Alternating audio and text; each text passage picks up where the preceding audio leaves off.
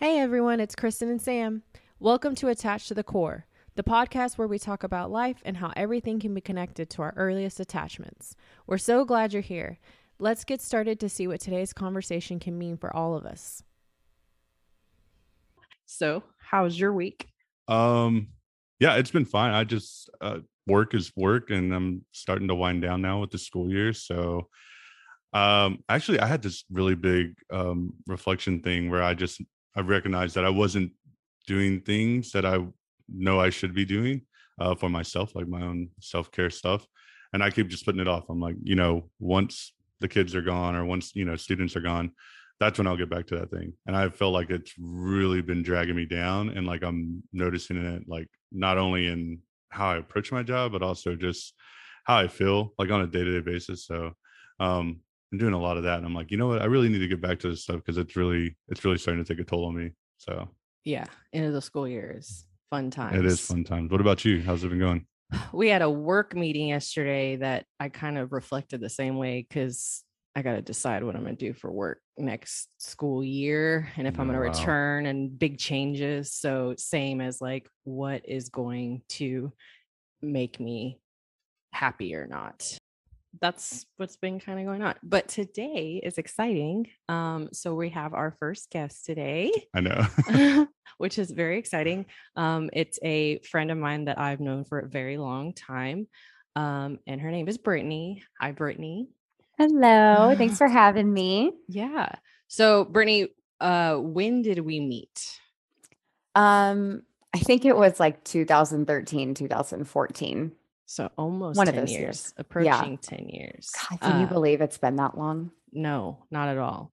So Sam is meeting her for the first time. So that'll be exciting and fun. Yeah, it is exciting. Like I'm looking forward to seeing how this all goes just because I don't know, it's our first guest, so it's a little nerve-wracking, but also um, the fact that you guys have known each other for a long time, like I know you guys know a lot about each other, but I don't know anything about you. So um I guess like the first thing, like what is your like should we just jump right in with like let's do it. what is your background with mental health? Oh man. The first question's a loaded question. So how I like to I roll. have, yeah, I mean, you told me y'all were going to dive right into it. I've struggled with my mental health since I was a little kid. Like, God, probably since I was, 6, 7, or 8 is the first really memories I have of like really struggling with things like anxiety and depression. Like those were times in my life when I was going through major life transitions and my eyes were opening as the first time as a kid to things that were going on around me. And it was some hard stuff. I went through a lot early on. And I think right around that time is when I really started to learn that like, the things that these people are doing around me are having a direct impact on me. And it's making me feel all these different things. And, when you're 8 years old, that's really confusing. So it was really early on for me. And even to like, I mean, when I was 8 years old, I don't think I knew anything about mental health or what it was or what it Yeah. consisted of. So to be able to even like realize like, hey, something's like going on here is Yeah. big. Yeah, absolutely. So is that something that you had to do reflection on and realize that it was a mental health thing, or is that something that you picked up on even as early as 8 years old? I think it was probably something that I picked up on naturally. Naturally, I'm a really intuitive person. Probably because that's where my foundations kind of started, right? Was, trying to just recognizing that I'm feeling a certain way at a young age, like, whether it's sad or nervous, like just kind of those basic high level emotions, like you don't really dig into them at that age, but just recognizing that, man, like when my mom is gone, I feel sad, or when my dad says this, I feel upset about something. And then, you realize that those emotions are a lot deeper. And over time, it made me really self-reflective. I'm probably one of the most self-reflective people that I know, probably other than Kristen. And I've learned that into adulthood, that kind of carried with me. So it's a good trait to have, but what you realize is that most of the self-reflective people that get it from having to figure out things on their own. And some of us, Right. As young kids. That's so interesting. The next thing I would ask is, did you Wait, ever? hold on. Because I was going to say, like, I would disagree that most people know those are basic emotions. I mean, that's a lot of what we Yeah. would talk about, like how like a lot of kids don't even know like what they're feeling and why they're feeling it. So, they turn to like anger or like whatever because they don't know they're feeling sad or why they're feeling sad or whatever. So even Right. like having that higher level of like social emotional connection is like a lot probably intuitive of your personality and like your temperament, to like already kind of know like I don't feel great right now, like why type thing. Yeah. That's so it's so interesting because I I think think that's a great point, Kristen. we have this argument, like not argument, but we have this discussion a lot about how a lot of people know those words, like they know how to say like self-reflection, or they say, anxiety or depression, and really not knowing what those things mean. Because I think they think that they go together, they're like hand in hand, or like your anxieties like it's something on its own, right? Like I guess if you have like generalized anxiety disorder, you would just have anxiety over almost anything. But I think most people's anxiety stems from something that they're either worried about or scared from, but they don't know how to identify those things, right? Yeah. And I think that's the absolutely. problem that I have a lot when I'm talking to people or clients, and they're just like, oh yeah, I have, like, they bring up the word anxiety, and I think it's just so common nowadays, and that's how it gets thrown in there. But you're right, I don't think most people know how to recognize those feelings, and actually put like a label to it to where they can identify it, and then that's where the work really starts, right? Is addressing that issue. Yeah. Well, and to your point too, I think that there was a time, within the last 10 years that the word anxiety really became kind of a buzzword for people. It was like, oh, well, I have so much anxiety over this. And, it could be a dramatic usage of the word, or it could literally be, somebody like me going, well, like I do have a lot of anxiety. I have a lot of anxiety around a lot of the things in my life. And so I think it became this really blurred line of who actually has anxiety and suffers from the legitimate like mental disorder, or Absolutely. who is just saying it, to be dramatic, or is it a buzzword, or people are just using it. I don't want to say to get attention because that sounds hateful. But almost like a catch-all, right? Yeah. Like That's it's a good way to like, put it. hey, if you're having any issue, any social, anything that makes you nervous, basically, then that's anxiety. Like, and it's just like this catch-all for not only mental health, but like when people don't want to do things. Like, let's just be honest. Like, some people will just say that. I'm glad you said buzzwords and then you said dramatic, because that's what I've been wanting to say, but I didn't want to offend anybody. About how like, yeah, everyone has OCD and everyone has anxiety and everyone is like Everyone's always, narcissistic. yeah. Oh, that one's My like God. a huge one, like, which is crazy because it's so hard to diagnose a Yeah, narcissist. Yeah. Like it's even hard for a mental health professional because they're a narcissist. So like you don't even know, like it's so hard. But anyways, yeah, no, and yeah, being aware that like, and it probably, I don't know, does it sometimes make you feel like your emotions are like less than because now everybody has anxiety or everybody has I didn't know I had anxiety until I was like in like my mid-20s when I started like my therapy adventure, right? So up until then, I was always like, oh, this is how people normally function. Everybody's like this. And once I was actually, my therapist was like, oh, honey, you have an anxiety disorder. Like, I don't have to do much work to be able to tell you that. And then once I was, diagnosed, and then I was out in the world and people, were saying things like that, right? Like, this just gives me so much anxiety. And I would be like, does it? Like that would be my question then. It's like, once I was actually diagnosed with it and I walked through that with a mental health specialist, then I would be out in the world and people would be like, oh, I have OCD. And I'm like, do you? Because I was almost diagnosed with OCD and I know what hell that is. And then it's like, oh, well, going out gives me so much anxiety. And it's like, does it really give you anxiety, or are you just nervous, or like, maybe you're anxious about it, but do you really have anxiety about it? And so it really just made me start to question the way that the world was kind of portraying mental health, right? Like everybody has it. Everybody has OCD if you like your kitchen clean.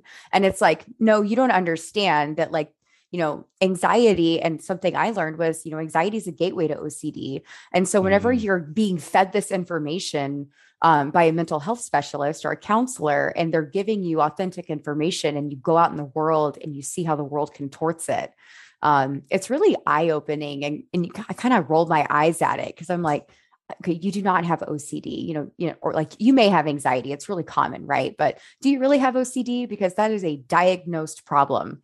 And it kind of makes me roll my eyes at society, along with, hundreds of other things that society makes me roll my eyes at. But yeah, it doesn't really make me feel like, like my feelings are less. It just kind of opened my eyes to what actually constitutes anxiety, and what is just, like we said, a dramatic buzzword. Yeah. So yeah, that dramatic buzzword is, and the other thing I would say is, like, not even being dramatic, but like, are you just lazy? Because like, if you're getting anxiety from something where it's like, well, I don't want to go out or whatever, I get too much anxiety from, having to get dressed up and be around all these people. And I guess after COVID, being in a social environment, there would be some of that. I do understand that, because I felt that a little bit, when things started to open back up. But like, are you going to be willing to do the work to, basically just go through with it, right? Like, yeah, you may be anxious, but then now every time you go out, now you're just going to think about that last time that you didn't, and you're going to just keep putting it off. So are you, just lazy? And it's not even really a buzzword at that point. You don't want to do anything. Yeah. Because it's way more comfortable to sit at home in your pajamas and watch Netflix or something. You know what I mean? Yeah. That makes me think of, who was I talking to? I don't even remember where I got this information from. No, it was a podcast. Oh, it was a podcast that we actually, I sent you, about how, like, even going outside is better than doing nothing. So like, to what Sam said, like, people who are falling into depression, right? Like, that's another one of those buzzwords. Yeah.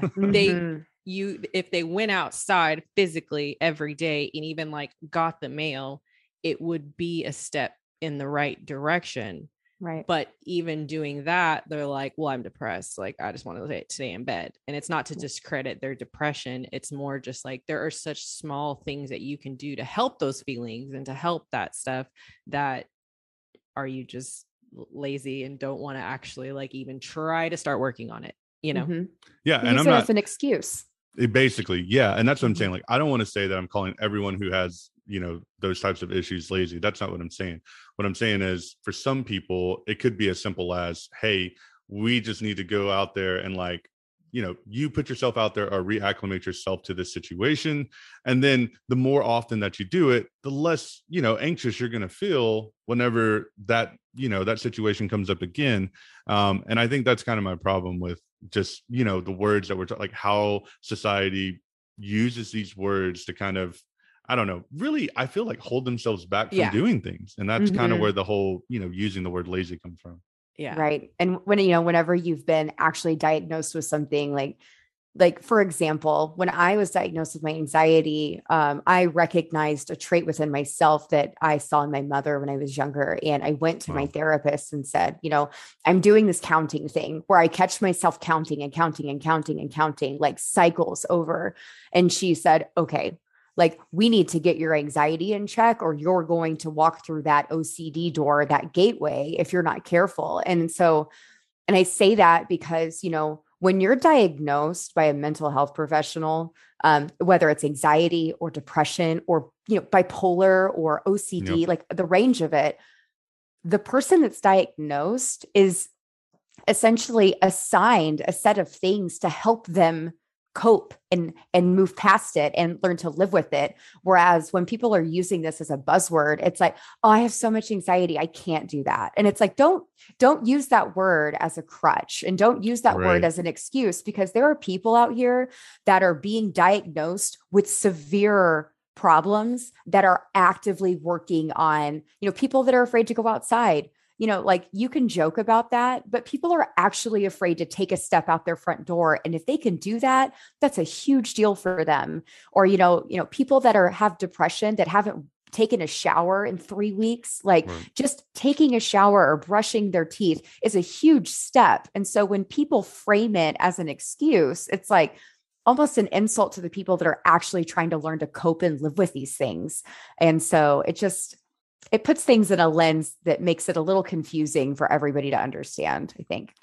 No, yeah. And I think it's like glamorizing it, but like in the worst way. Like instead Yeah. of bringing attention to it, it's like saying, like you said, like, hey, you can use this as a crutch and tell everybody you're depressed and to leave you alone. But you did your makeup or, your hair today and you still showed up to school or work or wherever. And it's like, oh, I'm depressed. So I don't really want to be, it's just those words that bother me. So, Yeah. And I don't think it's anyone's fault. It's just like the way we always talk about the media and like how everything's just thrown in your face, and so like right. people are learning on TikTok and Instagram and all these things like what depression is and what like whatever, and it's just like that's definitely like it's parts of it. I like to call that the WebMD, like oh, yeah. the diagnosis. You know what I mean? It's Yeah. like, hey, I'm on there, and it's like, well, what did you figure out? You got? It's like as a dude, it's like I got menopause, and it's just like it doesn't have like, but all the symptoms match up, right? And it's just like, yeah, you may feel that way one day, but it's not like consecutive days or whatever. And I just think it's so funny that and there is good information because I will read stuff and I'm just like, yeah,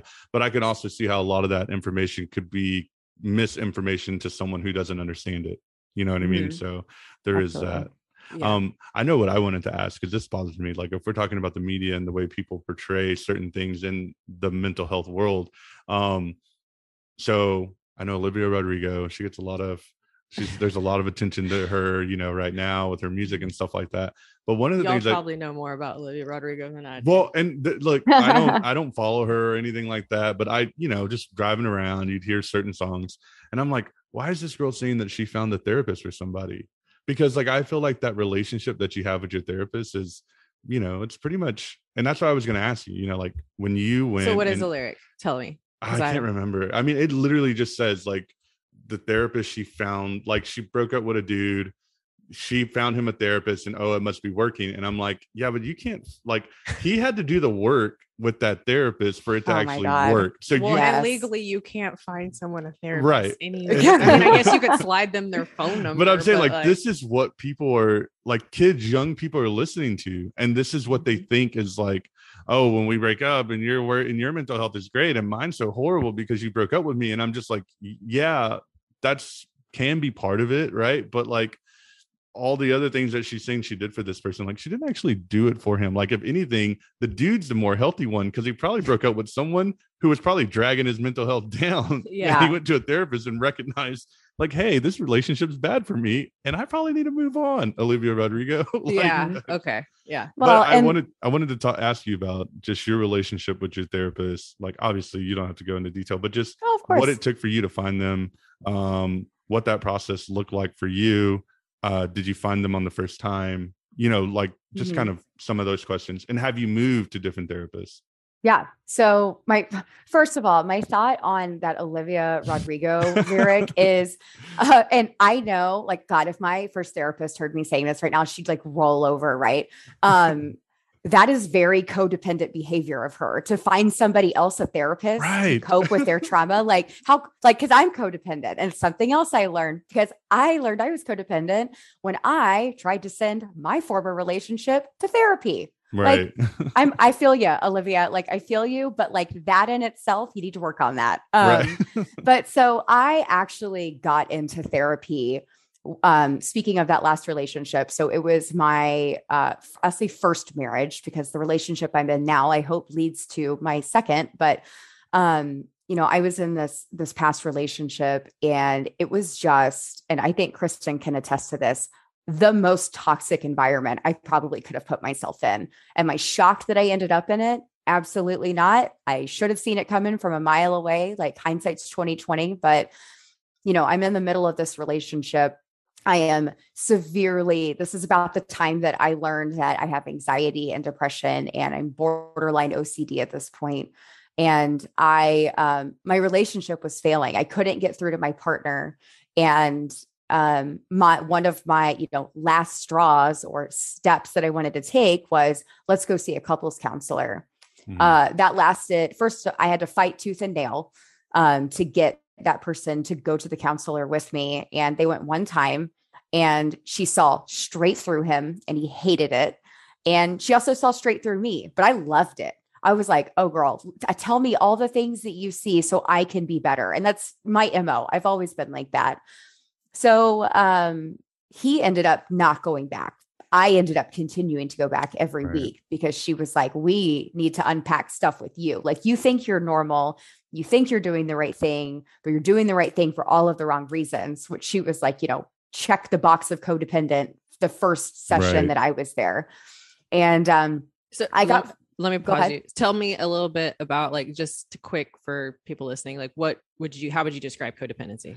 Okay. So I'm glad that you asked that. Actually, I hear a lot of people say I'm codependent, but they're not. A lot of people don't really understand what codependency is. It is not depending on the person that you're with. It's not clinging to the person that you're with.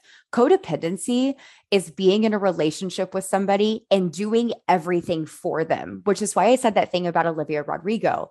For example, my partner was struggling with a lot of issues and I knew he needed a therapist. So I found a therapist for him. Or if he needed to update his resume, I'll update your resume for you. I'm really good at that. I'll manage your finances for you. I'll help you. I'll send you all of these jobs that I think you would be really good for. And it's like, it's not really fixing people. It's living people's lives for them and making decisions for them when they never asked you to.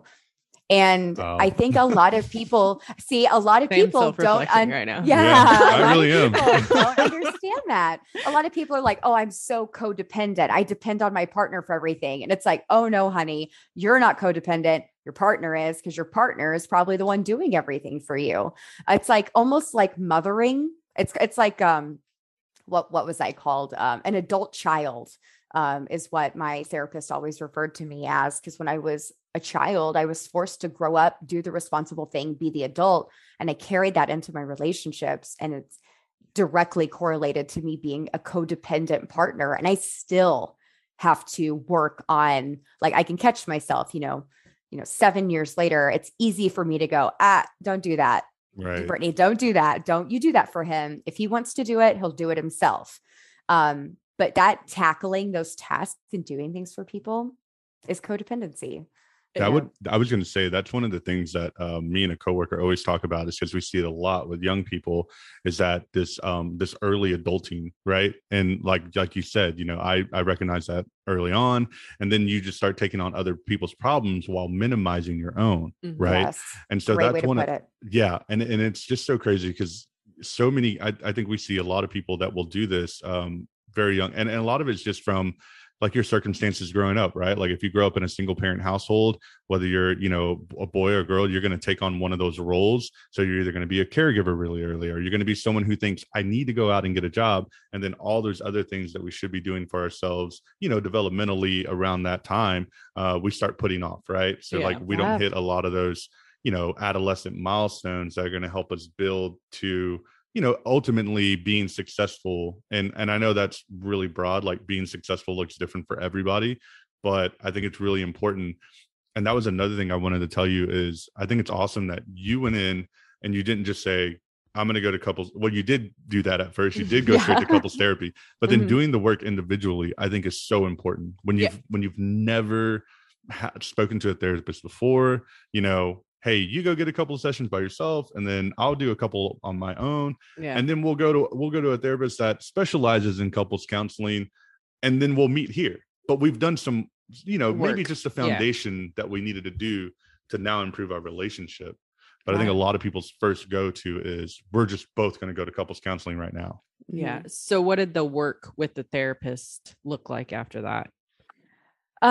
So after that, and first I would like to say that I started going to therapy, and I was so eager to continue to go, because when I was younger, I was so desperate for the truth, and I never got it. I was starved for that information.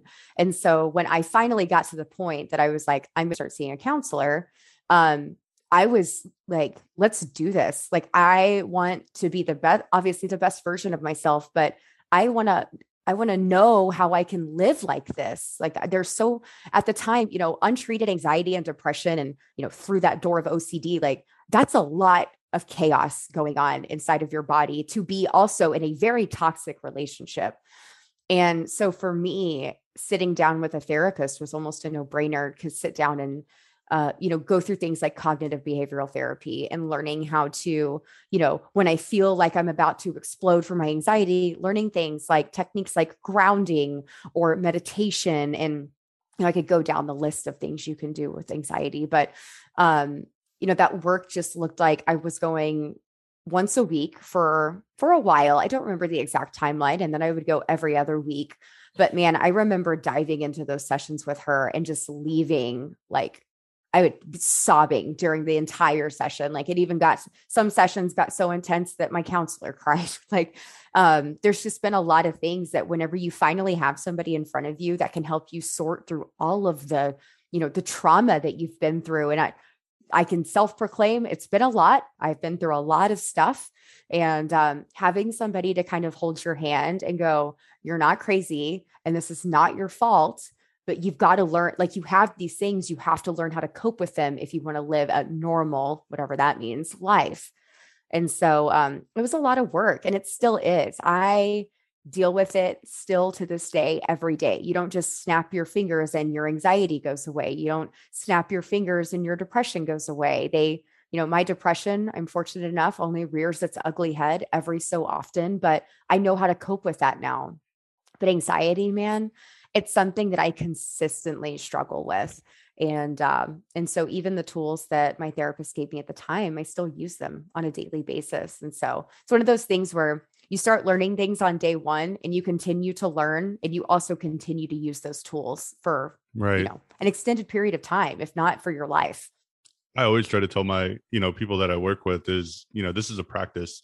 You know what I mean? Like, it's not something that you're going to go to 1 or 2 sessions and then you're going to be, oh, I figured everything out. Like, that's not how this works. I usually relate it to the gym. Like, you're not going to go to the gym one day and like have a 6-pack, right? Like, you're going to have to consistently go back and do these repetitions over and over and over again until your body's like, okay, now it's starting to take shape. And that's the same thing that we do inside of our heads. Like, you have to go in, you have to do the work, and you have to really be willing to, just like you put in, working out's hard. And so that's why a lot of us are overweight, speaking for myself, but you have to do the work, and you have to be willing to really sit in there and say, yeah, I'm going to show up, even though this makes me uncomfortable, even though I know I'm going to be sore tomorrow, or even though I know I'm going to have to reflect on some things that I've been trying to drown out. I'm gonna go and do the work, and it is a practice. It takes work every day.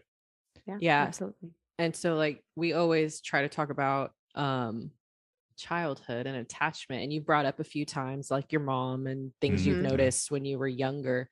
So, as much information as you'd like to divulge, what has been like a lot of your aha moments related to like childhood and how that was correlated? Oh man. So first, there was a lot of things, so my, like I said, my childhood trauma started really early. When I was 3, my mom, for lack of, to save you the time, my mom basically decided she didn't want to do this anymore. So she dumped me on my dad, who was 33 at the time. And I'm just a little kid, and my dad, thank God, stepped up and did the right thing and decided like, well, nobody else is going to raise my daughter, so I'm going to raise her myself. And that was me and dad. We talked about, things that you have to sacrifice early on. It was just me and my dad worked his tail off for us. So I had to help support that. I was waking myself up for school when I was 7 years old. Like, wow. I was making breakfast, I was doing my laundry, like full loads of laundry. Like, I had to step up and do my part. And like, it makes me a very independent human being to a fault. But there were a lot of things that I sacrificed in my childhood to do that. But I think that in individual therapy, you really find out, the things that you do that directly affected you from your parents, right? Like whether it was my father being critical or my mother. I have abandonment trauma from my mother, and she was this really manipulative, this I don't want to say narcissistic because I can't even diagnose somebody if they're narcissistic, but she had a lot of these tendencies, really severe mental illness type of thing. And, I realized once I started going to individual therapy that there are a lot of things that affected me, and the way that I respond to those things is, is kind of what was flawed. Like I understood what was going on inside of me, and, why I felt like I was so screwed up is because, we'll obviously look at my past, but I think that a lot of the aha moments have actually come for me in the last year. My partner and I have started going to couples counseling, and through that, I have the best counselor. Like I worship the ground that this woman walks on. And a lot of the time she's like, well, yeah, like no wonder you have a need for safety in relationships. You have abandonment trauma. Like the people that you love and the people that raised you, it was conditional. So now you're in this relationship where you feel like, you mess up one time or you don't do exactly what that person says, that like they're going to bail. And I actually, the first time that I had an aha moment was when I realized that I was a runner. I was the abandoner, if you'd like to call it that way. I was the one that would abandon you before you could abandon me. And it took my partner going, why are you running? Why is your first instinct to just shoot through the door? Oh, I'll go, I'll move out. I'm going to go stay somewhere. I'm going to go do this. He's like, you're going to stay. He goes, if you want to stay in the guest bedroom, that's fine. Like while we're fighting or whatever, but you're not going to run, and like, it took me until I was 30 years old to go, wow, like if that's not a trauma response, I don't know what is. And so it really took me, as an individual, you're like, oh, that makes sense. I've been dealing with a lot of this stuff internally for a long time. But when you're put into therapy with somebody else and your actions are directly affecting this human being in a way that your parents affected you, is whenever you're like, oh shit, you're like, I am treating this person that I love very similarly to the way that my parents treated me when I grew up. And look what it did to me, And so a lot of the things, like, my father was extremely overcritical. I'm not anymore. I was the person that would go behind Jeremy and reload the dishwasher after he did it. And it's like, why? Why are you doing that? For control and because you're a perfectionist. And it's one of those things where you have to acknowledge, well, that never made me feel good. So how could that make him feel good? Especially when your partner has a direct need to have his ego met and validated, which is totally normal. And I'm sitting here doing the same things that my parents did to me. The first thing I took after my mom was, I'm a runner. Like I run because I'm not going to let you abandon me. I'm going to abandon you first before you can hurt me, because then you can't run away if I've already ran away. Right. And then protection. It was my safety. I learned that too. I have an insane need to feel safe in relationships, and that's met through different avenues. And we've learned that, but there's a lot of things. I think the aha moments for me have been having a very, very good marriage counselor that we're seeing. So my partner, something that totally threw me off and something that has been a huge adjustment is being a partner to somebody that had a normal childhood. And that's such a wild concept for me. It's like, your parents, like, you mean your mom and dad were there and they loved you and they told you they were proud of you. And like, you got to be a kid and go like make mistakes and stuff. And he's like, yeah, like it's normal. Right. And I'm like, what was that even like? And so now I'm a kid coming from a traumatic childhood. I have this totally skewed vision of what love and relationships are. And then I have Jeremy, who's just like, wow, this is crazy town over here. Like he, the first, 2 years of our relationship, he would get so frustrated because he didn't understand why I had anxiety. Like, try to explain to somebody why you have anxiety and what that's like. It's like, okay, like I've just lived with it forever.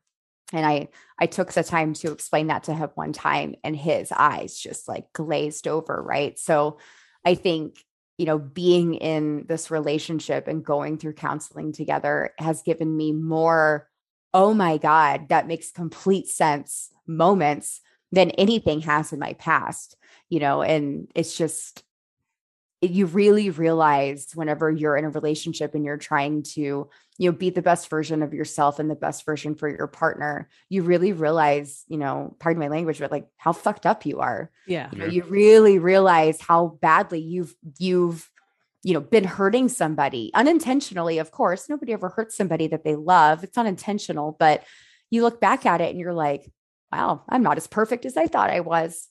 And so, being in couples counseling is something that's really opened my eyes to that, and also validated it. I have to say, being, our counselor will say, Jeremy, you feel this way, and Brittany, you feel this way, and both of those things are perfectly okay to feel at the same time. Both can exist, and they're both validated. You both come from different places, and that was important for me because I always felt like the broken toy.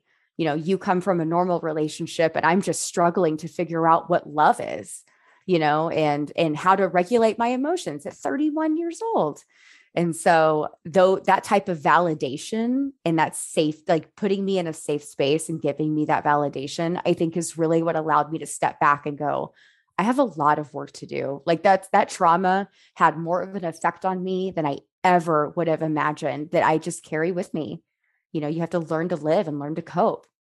Well, and even in you like talking, like that was like, I could have stopped you like 47,000 times because I'm listening to you too. And I'm just like reflecting like on myself as well. And like similar traits. And then I'm just like, but then too, like you reflect and I'm like, okay, so we don't have the same background. I am from a 2-parent household. I would consider my attachment type pretty secure. So like even some of the things I have, I'm learning too as an adult, maybe like little comments that like one of my parents makes that I'm like, oh, if I would have heard that as a child, which I probably did, probably led to like me feeling the way I feel about this thing now, and it's just like this big circle, and it can be so subtle. And like we talk about that all the time, but it's just like it matters. Like everything you went through matters, and you don't sometimes realize it till you like stopped and really reflect on like the whole thing. I wanted to ask if you had, had any relationship with your mom, now, after going through therapy, after realizing maybe what she was going through. Cause I mean, I think I've shared this with you before, Kristen, but when I think about what my parents went through at their age, I'm like, there's no way I would have been able to make this work. Like it wouldn't have happened. And and all that self-reflection that I did, understanding where they were at in their lives and how things, like, not really forgiving what they did, but trying to give them some grace for maybe their lack of, the way they were able to handle things, I guess, because it was a lot of pressure on them. You know what I mean? And I don't know if you've been able to have that type of reflection, or if you've, had any relationship with your mother since then. Yeah, so I have a whole thing about that. If you would have asked me, 4 years ago, I would have been like, she's a piece of crap, like so selfish and blah, blah, blah. But like, life hits you hard and life will knock you on your ass and put you in a very dark place if you let it. And, my depression, when it comes in, it is like a black cloud and it just takes over my life. And there have been scenarios in the past few years where, I've been to the point several times in my life, throughout my life, since I was a little kid, of like, I just wanted to end it, right? I wanted it to be done. I was confused. Nobody was telling me the truth. And I felt like I was stuck, and I've never actually gone through it, but sliding down that hill, whenever you're crawling back or you're going down and you're going into this dark cloud of just mental shit that you're dealing with, you get there, because you're tired. Your soul is so tired of wading through and dealing with it and trying to cope. And when you feel like, people aren't being clear with you or telling you the truth, or, Kristen can tell you this, I'm one of the most direct and honest people you will ever meet. I mean, that's because I never had that. Right. And the last time that I was really in that spot, I remember thinking, I get it. My mom was a drug addict. She did meth. I get it. I get why she did it. I get why she needed to escape from this crap, because it never ends. It's always like when you're dealing with things, and my mom, I believe, is an undiagnosed, like bipolar 1, maybe something more severe than that. But she's also unmedicated. She's never officially been diagnosed. She's literally been living with this unmedicated, maybe a disorder, for as long as she can remember. And, dealing with things, because I have a feeling that, I kind of get my depression from that side of my family. I know how dark that cloud is. And I know what I would have done in those situations for any type of relief, for any type of reprieve from the pain and the exhaustion and the confusion and the betrayal and the anger, like all of those feelings. I would have done anything to get away from that. Fortunately, I have medication that I can take that helps me sleep. And when I wake up, I'm not in that cloud anymore. But for her, hers was partying. Hers was doing, our parents, God knows what kind of drugs they did whenever before they had us. It was a crazy time back then. And, her resorting to something hard like meth, like, yeah, have you heard about that high? Who wouldn't want that high whenever you feel like you want to die? Like, don't mean to rhyme, but like, when you're that low, who wouldn't want to sacrifice that just for a little bit? And I remember thinking, I get it. Like, I totally get it.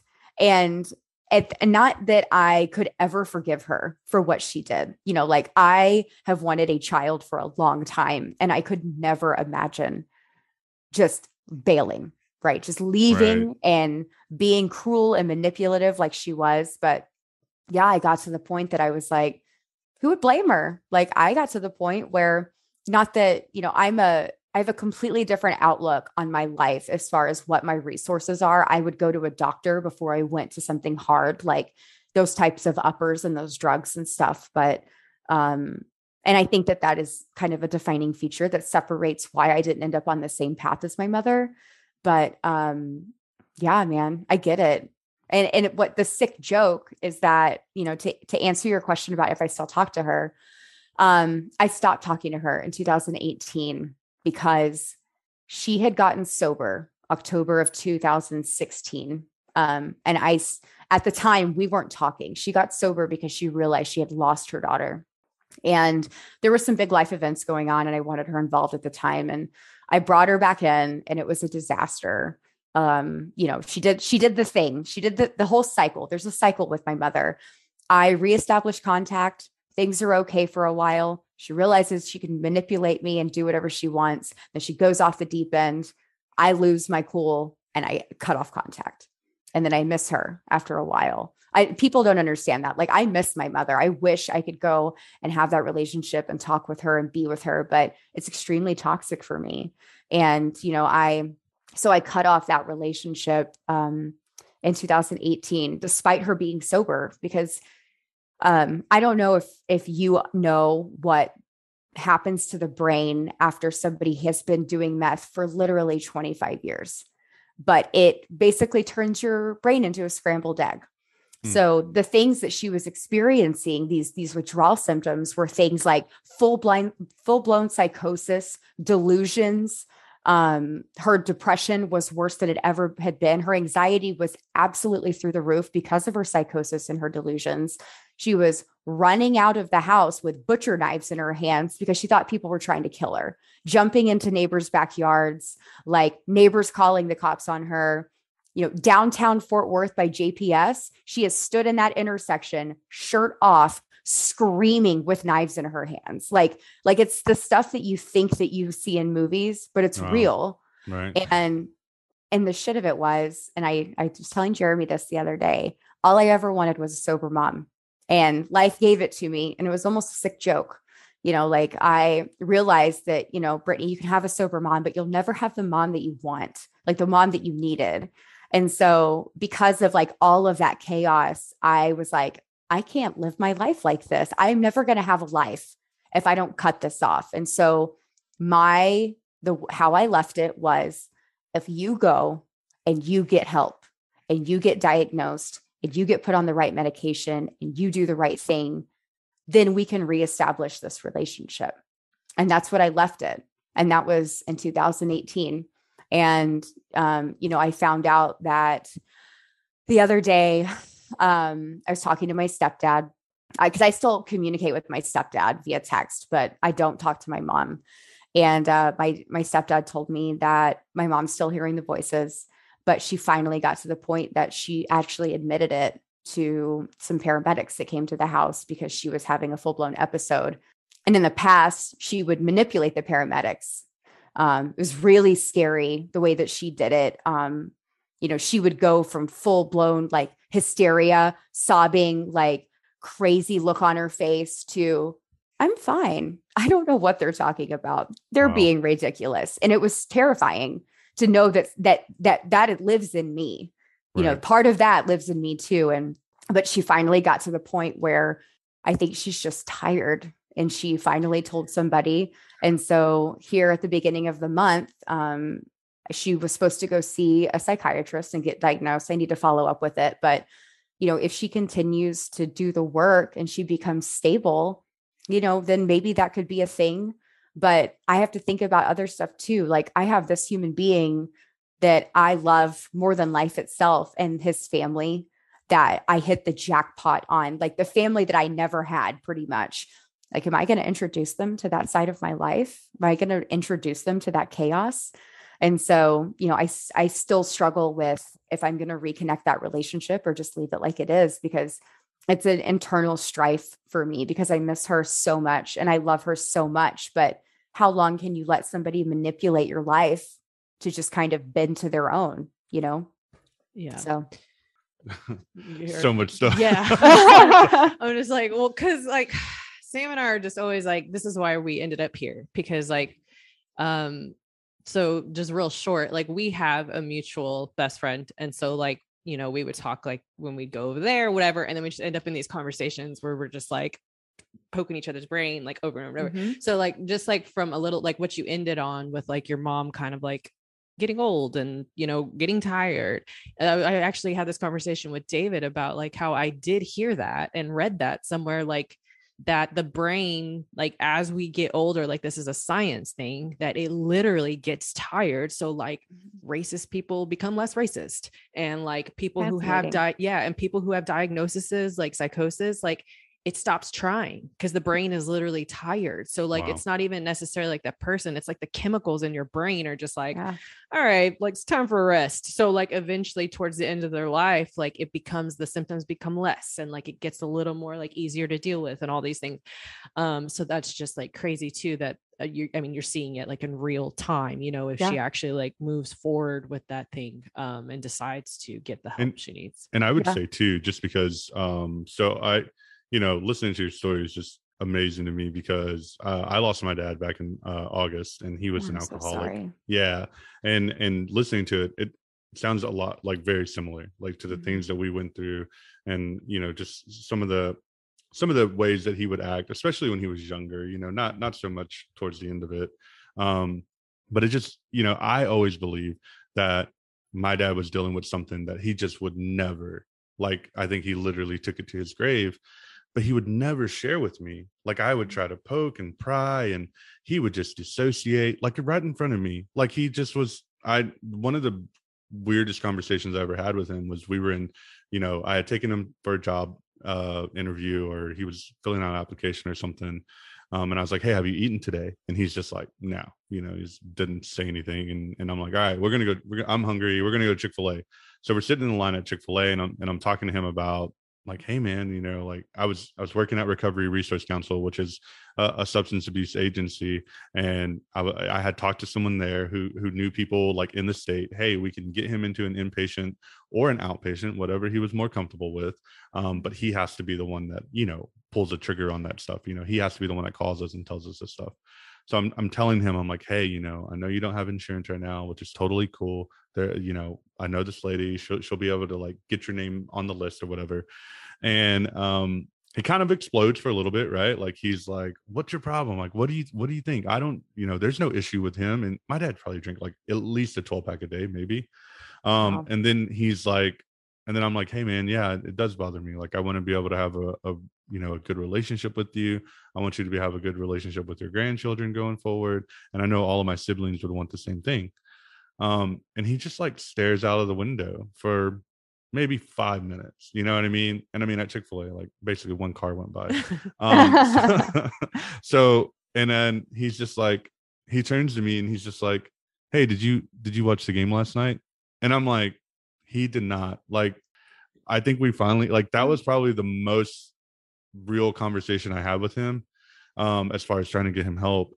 And he just completely just dissociated and didn't care to talk about it. And I was just, I just wonder if you knew, if your mom had struggled with stuff beforehand, because I feel like my dad did, but I just feel like I was never going to figure it out.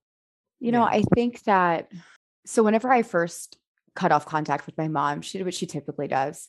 How pathetic, how sorry you are, like what a person you've become. You're just like your father. Like, I feel so bad for you. Like she pulls that crap, that stunt with me. She's done it since I was a little kid. Like, right. It's fine. I'm used to it at this point. It's like, oh yeah. I'm just like my dad. What a shame, And so, but after I cut her off, then her mother is my nanny. She passed away and back in 2016. My nanny's best friend is my Aunt Marcia. So she's like my mother. She's like my mother, my aunt, my uncle, like their godmother, basically. So she calls me and is talking to me about stuff. And I kind of tell her what's going on. And, nobody on my mom's side, first of all, my whole mom's side of the family is kind of like, everybody's got their own thing they're dealing with, kind of similar to what we're dealing with, but none is severe. And nobody blames me for my mother's side of the family that I've done what I've done because of what has gone on. So I'm sitting here having a conversation with my Aunt Marcia, and she goes, Britt, your mom's actually been like that since she was a little kid. Wow. And I was like, what? Wow. And she said, yeah, she's always had problems processing her emotions and communicating them and dealing with them. And I was like, okay. And just nobody was going to tell me that or help her with that. Like what? And so I think that my mom made the decisions that she made, like I had a choice when I was a kid to either go down the same road or be the person I needed. I love that saying, like, be the person you needed when you were little, right? Like I needed somebody to be that person and be honest and stand up for me and do the right thing. And nobody did. But I could have either gone down the path of crazy and manipulative and toxic, or I could just be better. Right. But I don't think my mom ever had that choice. Like I think that I think she's had a problem since she was a little kid, and nobody's ever helped her diagnose that, and on the other side of it, she probably had a lot of people telling her, you are crazy. You are a liar. Yes. You are like whatever. So she's like, well, this is just who I am. So she's the oldest child. So she was always blamed for everything. Like, oh, well, Kim was doing this, or this is Kim's reason for doing this. And so there's a story that when my mom and my aunt used to share the same bedroom when they were growing up, par for the course, right? And they liked to sneak out when they were in their teens, go to parties, do God knows what. Well, one night my mom snuck out and somebody had been watching their house. Somebody snuck in and raped my aunt. And they thought it was my mom coming home. So nobody woke up and did anything. He held a knife to her throat, did it, got out of there. Nobody knew any different until he had left. And my mom came home and saw what had happened. And so of course she was blamed for that. There are a lot of imagine carrying that around. Right. Exactly. Yeah. And so it's one of these things where like, you look back on somebody's lives and like, I know that she didn't have a good relationship with her mother either, because she was really critical on her. And it's like, there are a lot of things that she is dealing with, never got help with, or is harboring because she feels like one of her things is she won't go to one of the reasons she was at JPS for like 2 days one time, and she left because she didn't want them to think she was crazy. And it's like, for me, as a millennial, it's like, you can't even hardly use the word crazy anymore. But for them, that was their life. You were Right. crazy or you weren't crazy, Mhm. or you were a drug addict or you weren't a drug addict. Like, it was your fault or what, like it's always Black so and white. black and white. Yeah. There's no gray area. And she was dealing with a lot of stuff. Yeah. And so, yes, I think that she was harboring, I think she still is harboring a lot of things that she's never We addressed. we had an issue like that. Not an issue. It was like a conversation. We have an uncle and an aunt who, I mean, I love them to death, but my uncle grew up with my dad. And that's how, he met my aunt. He, married my dad's sister. And we were at the hospital and he was telling us his stories. And we're like, he knows a lot more than what he leads us on to be. But I think for himself, he pushed a lot of that stuff down to be a better man for like his kids and his family. So I think even to try to get him to, he was like, oh, there's this one time, and he's like, you know what, it's not a story we need to share. And I'm like, no, you need to share that with us. We need this information. Because I mean, I think a lot of what he knows will unlock, because it was, him, my dad, and my uncle, and they were all three really great friends. And I'm like, I think what he knows is, I think it would really unlock some, like, that story that you got from people. I think it would unlock a lot of the stuff that I think, we could look in and see what my dad may have been dealing with. Because my uncle was, he lived the exact same life my dad did. Yeah. And they all hung out together. But, he changed his life. He became that person he needed as a kid. And then he was that man for his children, because, I mean, he's a brilliant man. So, yeah, I think it's important for us to go to our family members and try to figure out what they know, because it's so important. I think you really get to see your parents for who they were back then, and think about all the things that they've been holding, like you were saying, that they've been holding for years, and giving them that space to say, hey, that wasn't right, and it wasn't your fault, and you weren't responsible, and that was a freak accident. And maybe someone being there for, because people want to place blame. That's what we do as humans. Like, it's easier to place blame than try to figure out like what really happened. Yeah. Or to take, or in this case, to find the real flaws in our parents, right? Without seeming like we're being ungrateful or like whatever it may be. That's like the big thing is like, why are you even questioning it, or why are you even trying to call them out? Because like they raised you and they took care of you and they fed you and whatever. And it's just like, yeah, but they kind of fucked me up too. So like, I feel like it's not to blame, but it's just to like reflect, because they should be reflecting too, because the odds are they're probably still the same person, or they're just like a different kind of version of it, and they probably still have things they could work on too.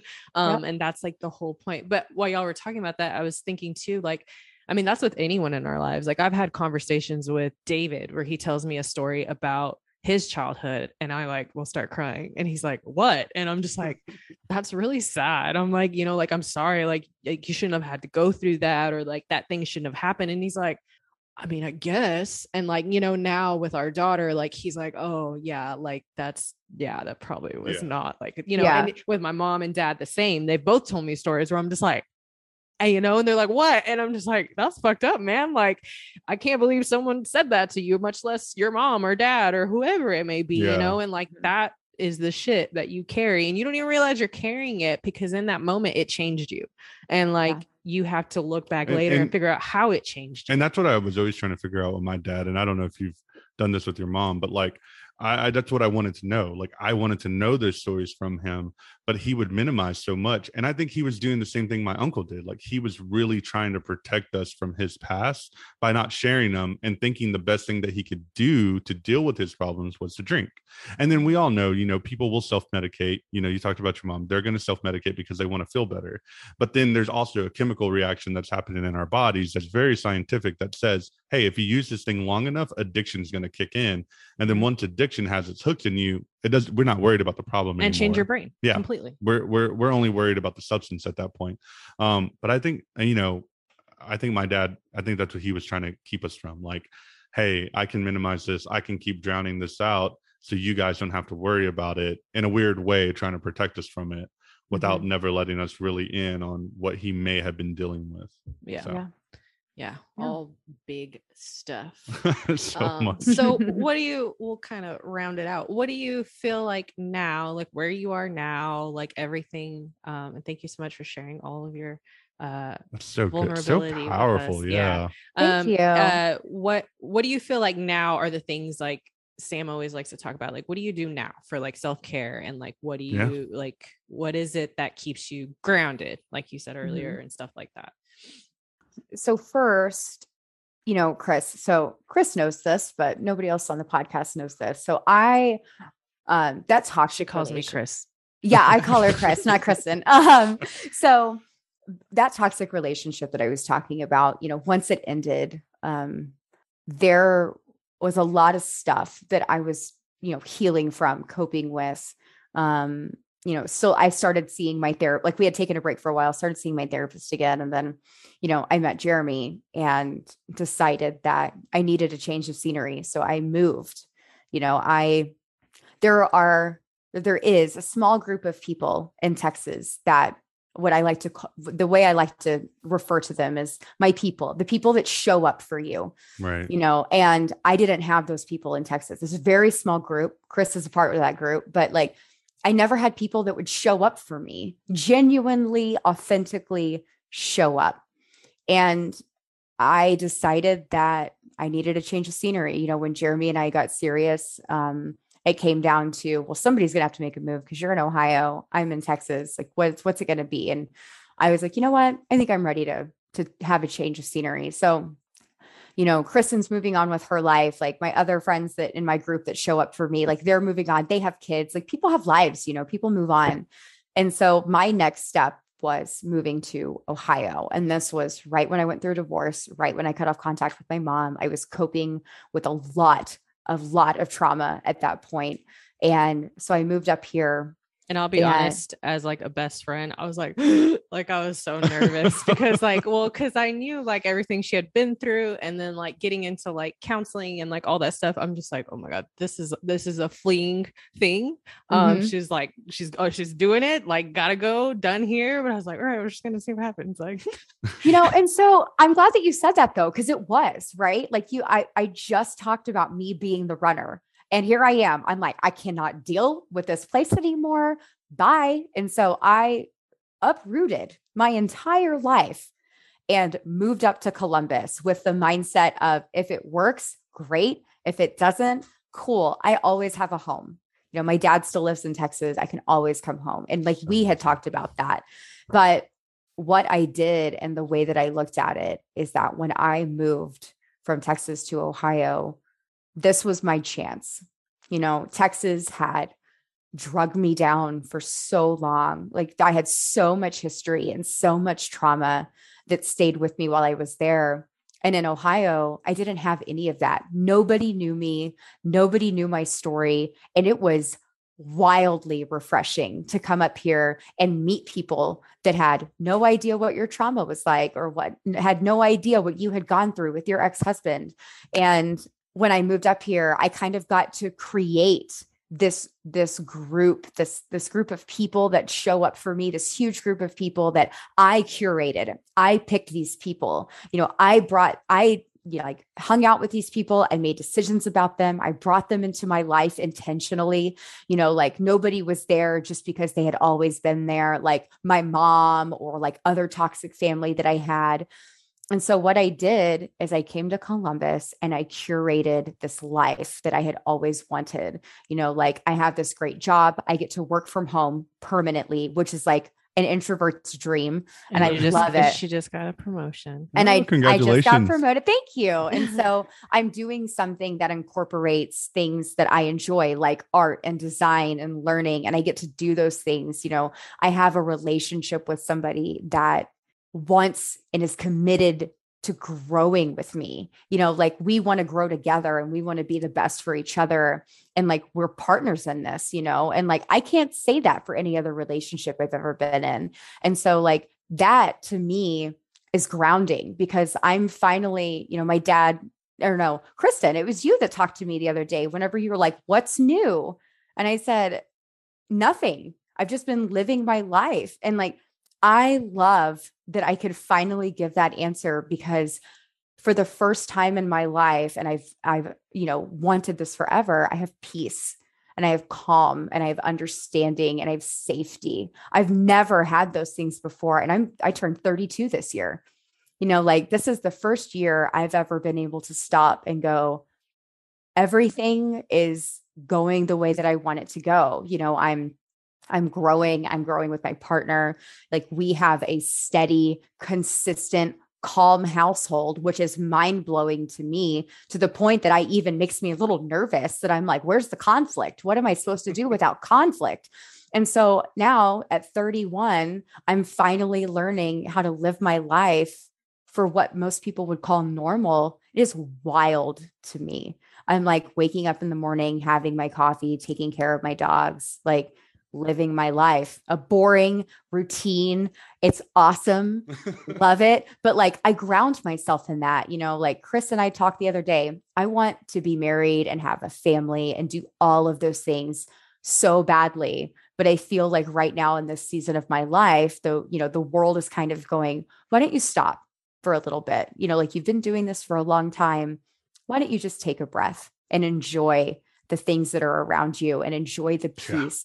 No trauma, no conflict. What a wild concept for somebody that comes from such a traumatic childhood. So like all of these things that I've been working on and cultivating, those are the things that ground me, because I can finally sit back and it's like I can breathe again.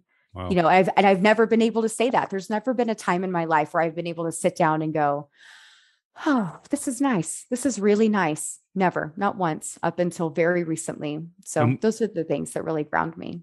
And what's crazy is like you even have to learn how to do that, right? Because like as a child of trauma, like we all know, like we find comfort in the conflict. Yes. Right? And the chaos. Yes. Right. Yeah. Like we find that. And I think so many people will do that. And that's even a practice, right? To just be able to enjoy your life and say, hey, like, I think so many people get caught up in like where they're trying to go. Like you forget that where you used to want to be is exactly where you're at right now. Exactly. And it's like really honing in and being like, hey, like life is actually pretty okay right now. Yeah. Yeah. Like, I don't have to chase the Instagram dream. You know what I mean? Like that all these people are putting out there, which is a whole nother conversation. Yeah. That's a whole nother podcast episode. Right. Yeah. And like your inner child is being healed. It sounds like your inner child, Brittany, is like, oh, like cool. Oh, yeah. Like, we made it. We made it. That's exactly, that's exactly right. Like, we made it. And, like I said, I have somebody that, coming from a normal childhood, it's so wild for him to look at me and go like, why do I have to keep like snapping you back to the present? Like be present. That's the hardest thing I think that I've had to learn. Oh God, this is going to probably make me emotional, but I remember like my therapist was like, you don't have to live like that anymore. Like you don't live in a household with two abusive parent, or not two, but one abusive parent and one parent that abandons you sometimes and sometimes loves you. And like, you don't live like that anymore. Right. Like you are separate from that. And that blew my mind. I was like, I am my own independent adult woman trying to create my own life. That's not my life anymore. I'm safe here. And like, I have to keep reminding myself of that, because my first instinct, like we said, is to run, is to freak out, is to get my anxiety and look in the future, get my crystal ball that's never right, and go, I got to get the fuck out of here. Now it's at a point where I actually have to force myself to like, no, you're going to sit here and you're going to enjoy this and you're going to be bored and you're going to like it, because other than that, what else do I know but chaos? Because that's where, and mentally I'm still there. And so I have to constantly pull myself out of that and go, no, you're not. You're with somebody who loves you. Genuinely, this is what love is. But again, recognizing that, a lot of people won't sit in that. Like you said, they won't sit in that feeling because they're constantly worried or thinking about the next thing or the next opportunity for conflict or chaos. But unknowingly, exactly. Unknowingly, that's what I'm saying, because they haven't done that work yet. That work that like we hope to talk about on the podcast. And I didn't mean to cut you off, but I really want to give Jeremy some props. Like, I don't know the guy. I was gonna say the best, Jesus y'all. Christ. I was literally gonna say too, like attachment info 101. Like you only need one secure attachment to a person when Mhm. you're a child, right? So it literally sounds like your inner child is like being healed by him being your secure attachment that you Yep. literally never had. That's I pretty, like my therapist. that's pretty, Yeah. that's pretty Because fucking it's cool. true. It's Yeah. true, you know, like, and she had to explain that to him. She was like, Jeremy, you know, she's never had this. So you're going to be this for her. This is it. And so he, you know, strives to meet my safety need. I get my safety need met in several different ways.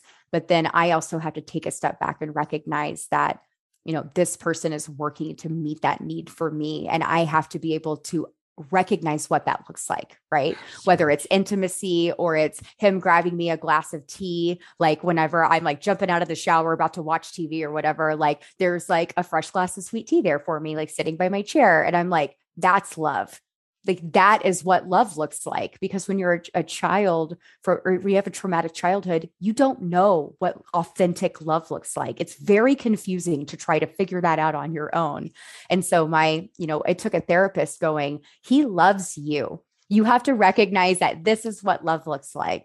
And God, it's such a relief. Like it's such a breath of fresh air, you know, to actually have somebody that genuinely understands how to love another human being. It's the first time I've ever experienced it in my entire life. We'll just call this the Jeremy episode. The Just ask him Jeremy if that's episode. okay. Oh, I'm sure he'll be like, what, me? Thank you. No, because it really like, yeah, it's just moving forward in your life, like that's good. And whatever, things happen, whatever. You don't know your future. But Right. like right now, that's the most constant thing helping you do all the work. Yeah, So absolutely. yeah. Yeah. Well, again, we really appreciate you a lot. So much fun. That was Thank Yeah, you fun. so so much much. fun. As being our first guest guinea pig. Yeah. So all right. Well, hopefully maybe we can have you on again and talk about something completely different because I'm sure you have lots of Cool. things to talk Oh, about. So much I insight, always yeah. have stuff to talk about. You know me. All right. Well, thank you very much. And what I heard was maybe a ATTC like trip to Columbus. Yeah. I know. I've never been. Yeah. Yay. I'm like, we're always willing to go anywhere to try new things. So yeah. As long as for you sure. like food and craft beer, you'll love Columbus. So get up Sounds here. We'll go right to the up zoo, the go alley. to a concert. All right. Well, thanks, Brittany. We really appreciate it. Thank you, Thanks, Brittany. guys. I appreciate Bye. you. Bye. Bye.